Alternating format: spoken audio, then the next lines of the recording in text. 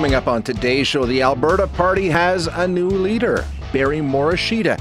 We've talked a lot about the spending that's going to be going on by all of the federal parties as we deal with the pandemic and the recovery. Nobody talking about fiscal responsibility, and an interesting discussion on the future of Canada and the Taliban.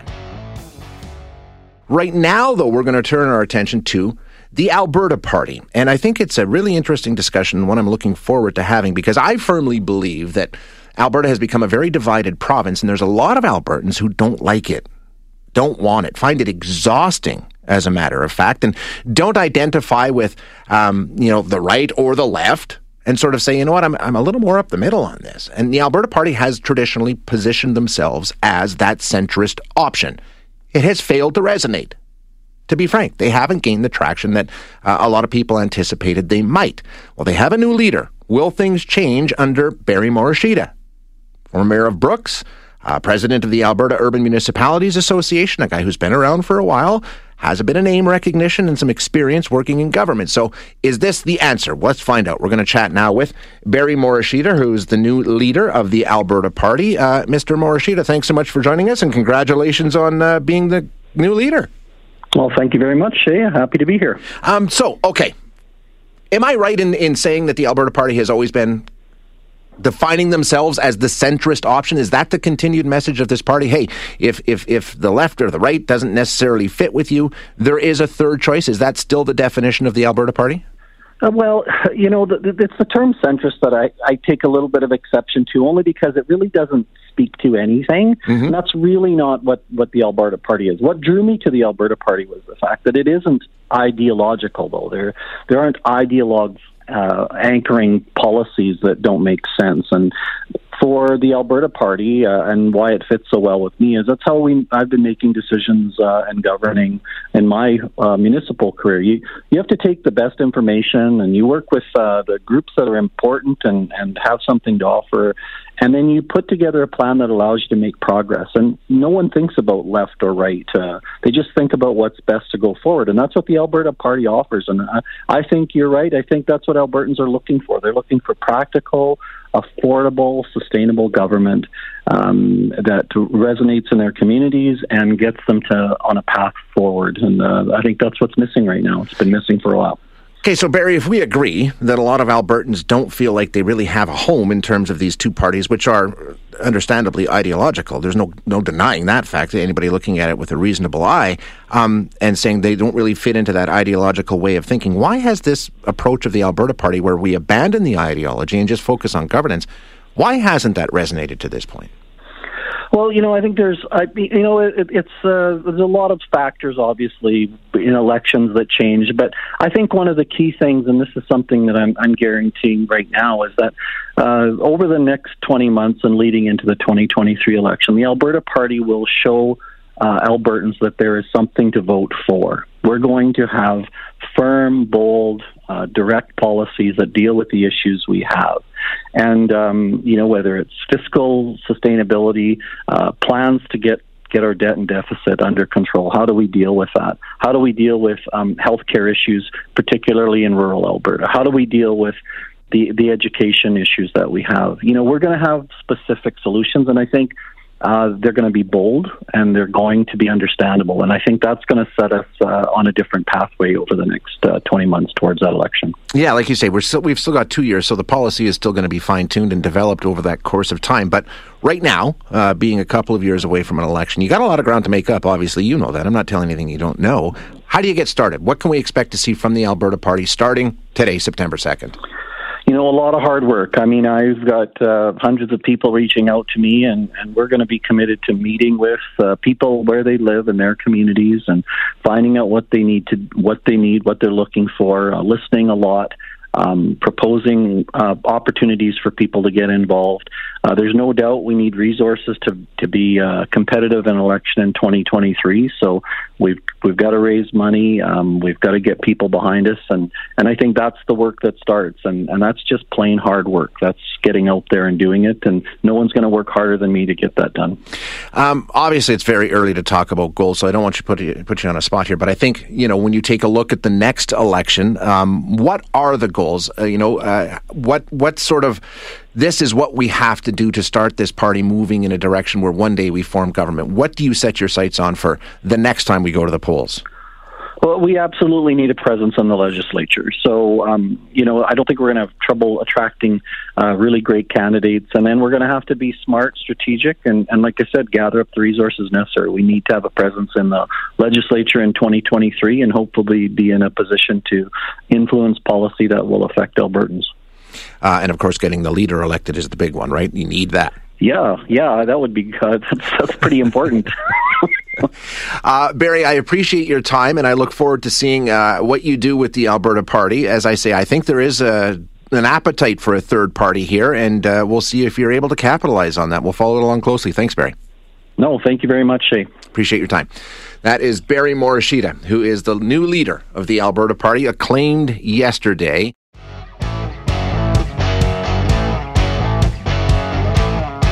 We talked about this a bit yesterday. We're going to dig into it a little deeper today once again. The Liberals unveiled their full party platform yesterday, and the cost of implementing it is enormous. It is huge. But don't be fooled into thinking that really any of the big three parties are doing all that much differently. The NDP and the Conservatives have both announced plans to spend billions and billions of additional dollars if elected. None of them really talking about fiscal responsibility in this election. The national debt forecasted to hit $1.6 trillion. Canada's deficit has grown faster than any other developed nation during this pandemic. And we're not hearing a lot of talk about how to repay it. To be fair, the Conservatives have said they will return to balanced budgets in 10 years. That's the only mention of balanced budgets among the big three. But we don't know the full cost of their platform yet or the NDP's platform yet. That's still going through the Parliamentary Budget Office. We'll get a full breakdown of what it would cost to bring in their plans. But rest assured, it's billions and billions and billions and billions of dollars that we don't have. So let's talk a bit about that with Dr. Livio Di Matteo, who is a professor of economics at Lakehead University. Doctor, thanks so much for your time today. I appreciate it. My pleasure, Shay. Good morning. It's kind of interesting, when you take a look at what's going on during this campaign, it would seem that, the three parties that really have a legitimate shot at forming government have completely abandoned all fiscal restraint this time around. And there's not a whole lot to differentiate between any of them, is there? No, they do seem to be somewhat not really preoccupied with the public finances going forward. Essentially, if you look at the current governing party, their own budget basically forecasts deficits well into the future. I mean, spending will decline after the COVID bump over the next couple of years based on the spring 2021 budget. But by around 2025, you're still looking at a $26 billion deficit. And by the time all the COVID spending has worked its way through, you're looking at a net debt of $1.5 trillion. The two opposition parties are the two main ones that are running against them. One plans to balance the budget within 10 years. Can that happen? And the answer is both yes and no. I mean, that's, I suppose, a typical economist answer. I mean, theoretically, it could happen. Once you get to about 2025 and you have that COVID bump out of the spending system, if revenues grow at historic rates of about 4% and spending only grows at about 3%, you could expect to balance the budget a few years thereafter, but even the party that's proposed that, they want to increase health transfers at 6% a year. So if something is going up 6% a year, and you need to only increase total spending by 3% a year, something else is going to either have to be reduced or grow at a much lower rate, and that hasn't been fully explained. So it's not that it's not possible. Right, yeah. But it's, there's a lot of things going on, including the slowing economy.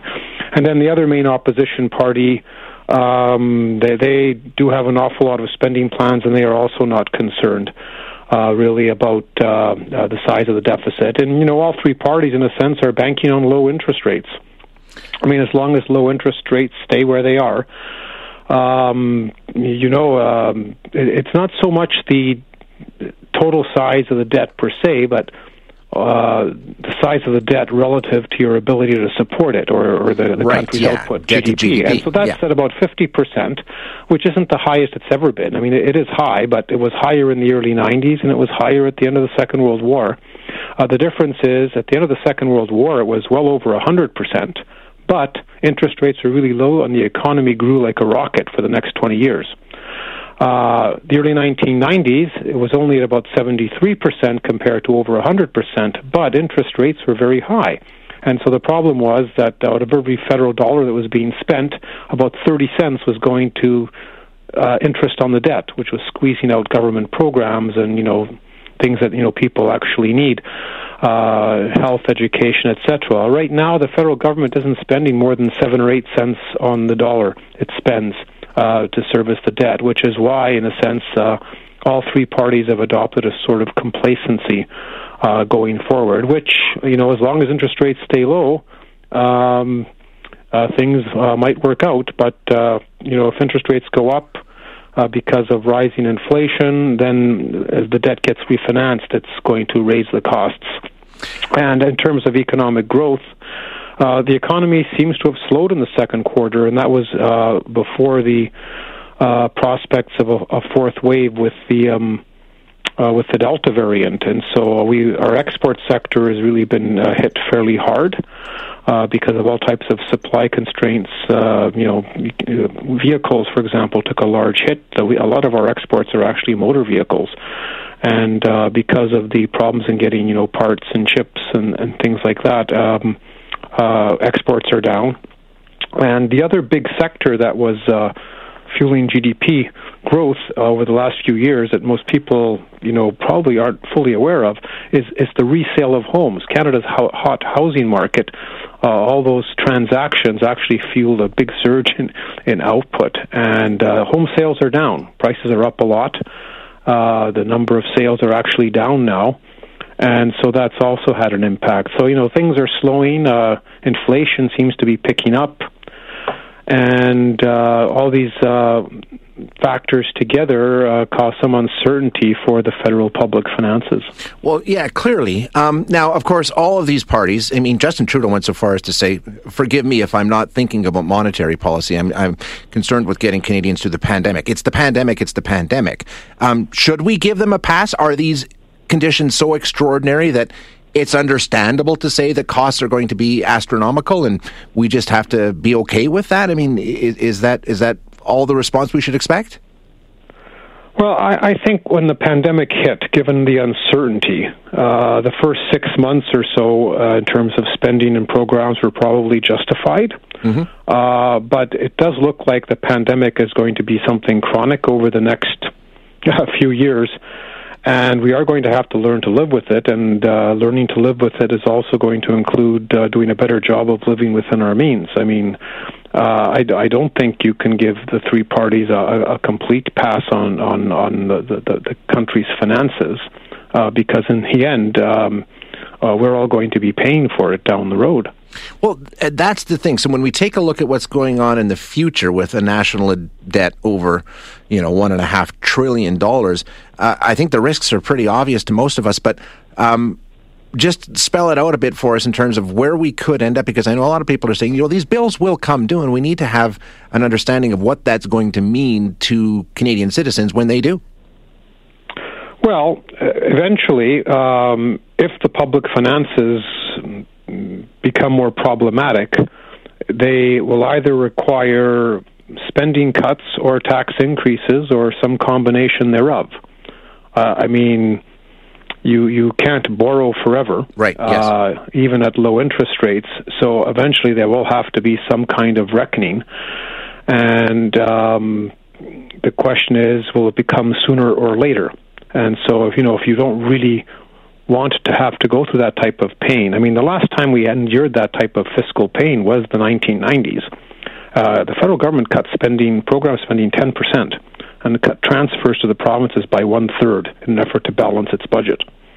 And so that had a major impact on, for example, health care, mm-hmm.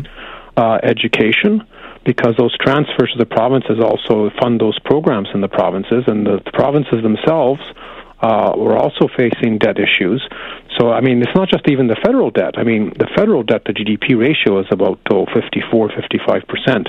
But, the provinces have substantial debt also. And if you add all the provincial debt, our debt to GDP ratio is well over 90% as a country. Yikes. I mean, we often just focus on the one level. But, Canada is one, big, happy federation. And all the finances, in a sense, need to be thought of together, because there are like three levels of government, but there really is only one taxpayer in the end that's going to fund all of this. So you mentioned the debt to GDP ratio, and as you said, it's 50% federally, over 90% when you add in the provinces. I mean, when you take a look at other countries, and one of the things that stood out to me is we have spent more than any other developed nation. We've taken on more debt during this pandemic. Are there other jurisdictions we can look at and say, you know what, maybe this is a better plan? They're at least being conscious of the after effects of what they're doing? Well, actually, if you look at the most of the developed industrial countries, the IMF 35, I mean, they've all spent an awful lot. Oh, yeah. I don't think you can say anyone has really spent that much less than us. In some sense, overall, we've done a bit better because we started out in a much better position. Because Canada had managed to get its finances in order after the 1990s, we went into the pandemic with the lowest debt to GDP ratio federally of the G7 countries. So in a sense, we had more fiscal room to maneuver.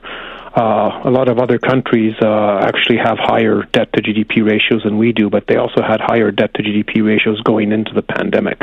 If you look at countries like Italy or Greece or Japan, even the UK was higher than us going in. The US, Germany was at about where we were. I mean, Germany has emerged from this with a higher debt to GDP ratio, but probably not that much worse than ours. So, I mean, overall, if you want to compare us to other countries, we haven't done that badly yet. Right. Okay. But we're getting there. Yes. I mean, if you add the provinces, we do tend to look a little worse. Yeah, no kidding. Absolutely. It changes the picture a lot. Doctor, thank you so much. It changes the picture quite a bit. If you add the provinces, we're not that far behind the U.S., for example, or other countries. Yeah, and as you say, there's only one taxpayer. It's all coming out of the same pocket, so it makes sense to add them. Doc, thanks so much for your time this morning. I appreciate it. My pleasure, Shay. Have a great day. You too. That is Dr. Livio Di Matteo, who is a professor of economics at Lakehead University, and I mean, we can have that conversation, but it's really interesting to me because that seems to be something that comes up always, right, during a federal election campaign. You always hear parties talking about a return to balanced budgets. We're going to tackle the deficit. We're going to... Not a whisper about that this time around. Nothing. It hasn't even appeared on the radar, as they say, which is really kind of surprising. And as you hear, there's a fallout to that. There is a consequence to that for sure. So we'll see.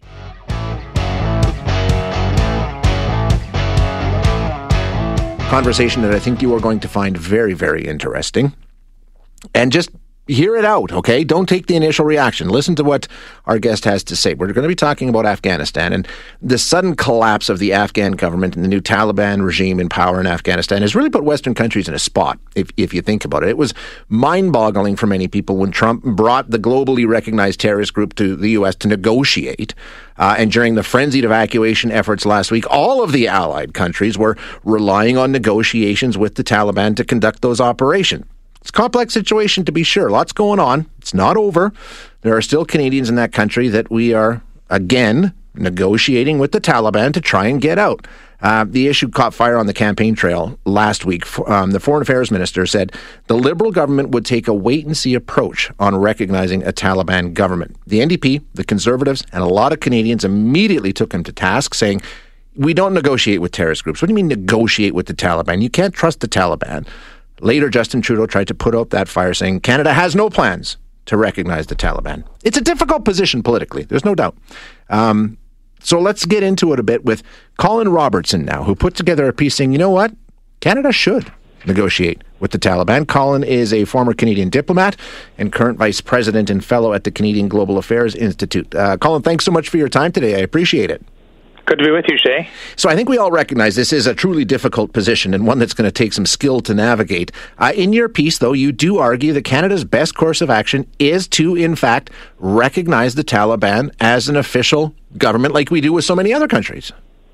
Yeah, and I say that recognition of the government is not a seal of approval. It's simply the means by which we do business. The Taliban is now in control of Afghanistan.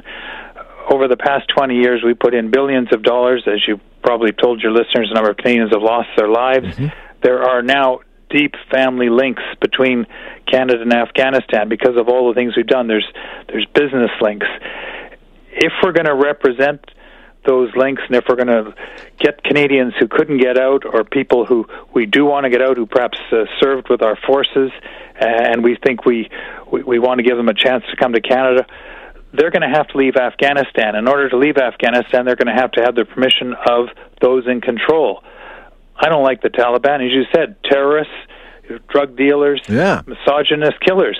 But you have interests, and you have to do business with them, because if you don't, who's going to do it for them? Otherwise, you're leaving those people who are either Canadian, who have got Canadian links, high and dry, and then some say, oh, we'll work through a third party. Well, my experience is third parties will get to you, but you're bottom of the list. First of all, they deal with their own interests.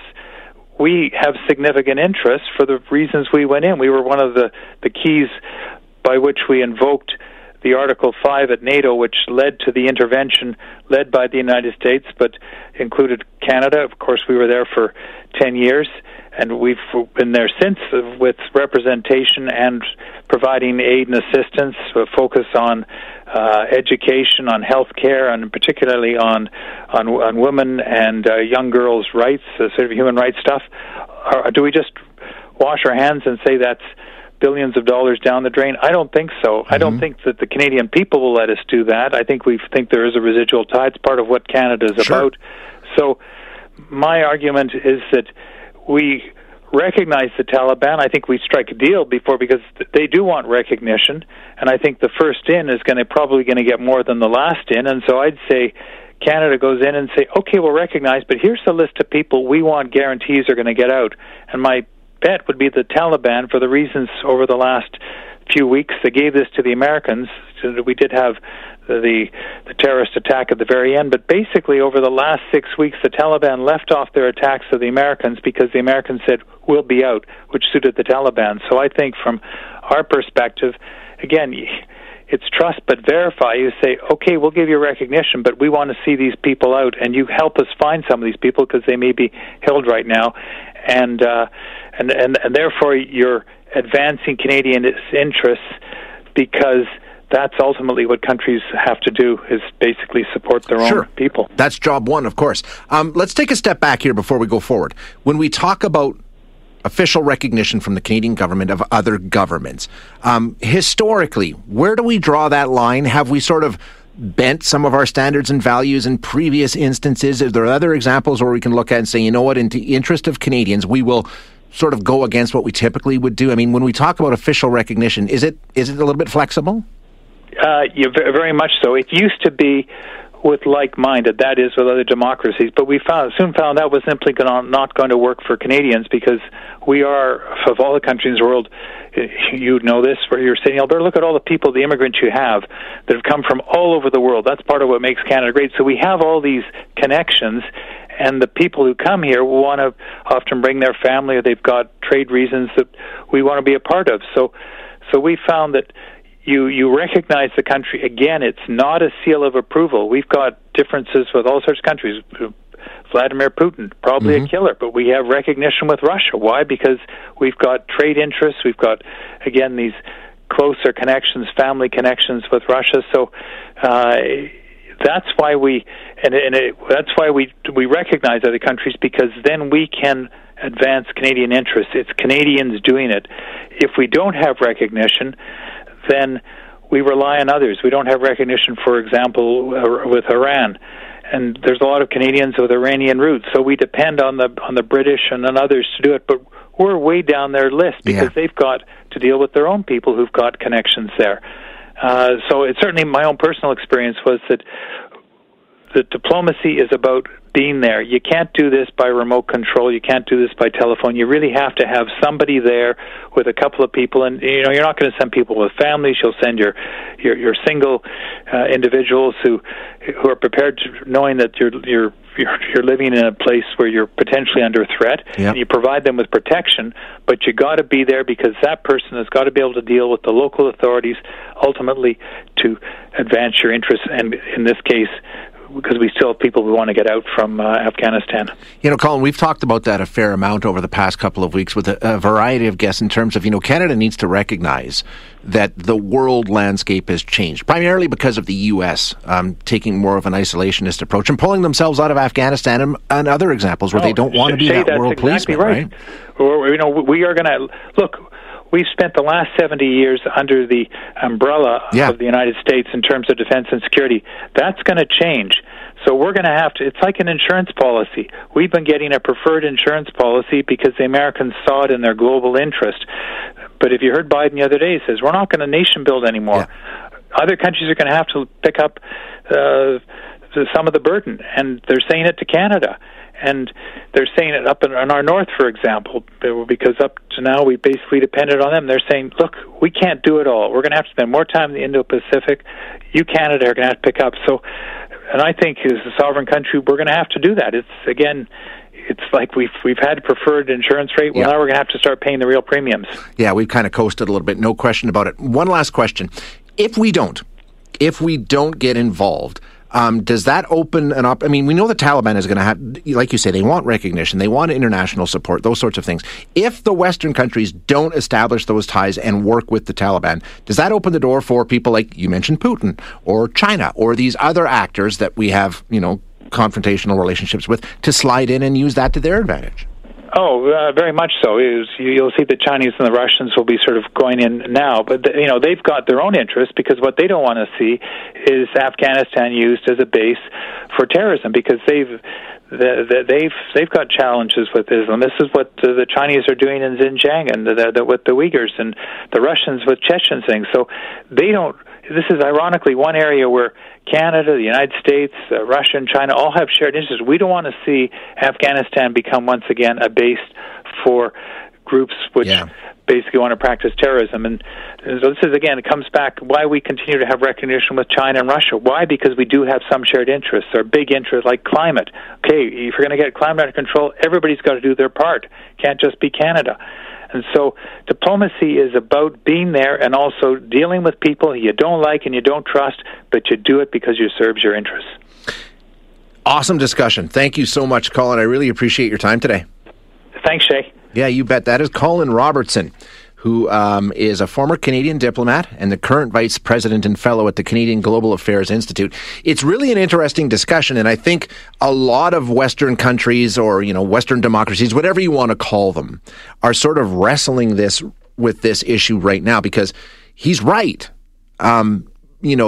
Keeping ties to the Taliban, especially while we still have, I don't know how many Canadian citizens and permanent residents and people who supported our troops in that country still in Afghanistan, desperate to get out. If you don't at least establish some sort of diplomatic relationship with the Taliban, who, like it or not, are now in power in Afghanistan, what does that do to them? Is it just a simple situation where we're just going to hold our nose and we're going to sort of set some of our values? We don't negotiate with terrorists, right? How many times have you heard that? Hundreds of times. We don't negotiate with terrorists. That's not what we do. Well, guess what? The Taliban is officially recognized as a terrorist group in this country. So it would be suspending some of our values and our principles and weighing the cost-benefit analysis there. It's an interesting discussion, and we'll see where it goes, but you can see the arguments being made on both sides. Thanks for listening today. To hear any of our other interviews, you can find them wherever you find your favorite podcasts. And if you like what you hear, don't forget to rate and review us.